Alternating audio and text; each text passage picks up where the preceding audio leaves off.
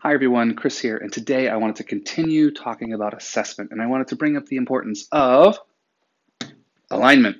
So, the concept of alignment is really well articulated by Quality Matters, and in the Quality Matters training, if you ever have an opportunity to check them out, if you haven't already. And essentially, the idea is that you need to keep your learning objectives, your assessments, and your activities all in tight alignment, almost like you're stacking rocks at the beach or the trail side or whatever.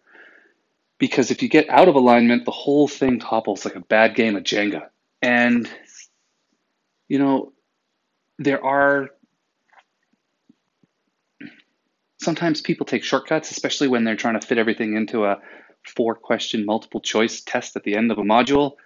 And if you're working within constraints like that, the most important thing you can do is watch your alignment. Are you actually measuring what it is that you're supposed to be teaching? And really shy away from those vanity metrics that people love to assess things that make them feel good. And yeah, you want to make sure that you're actually measuring what the goal is. So a real short one for today: watch your alignment and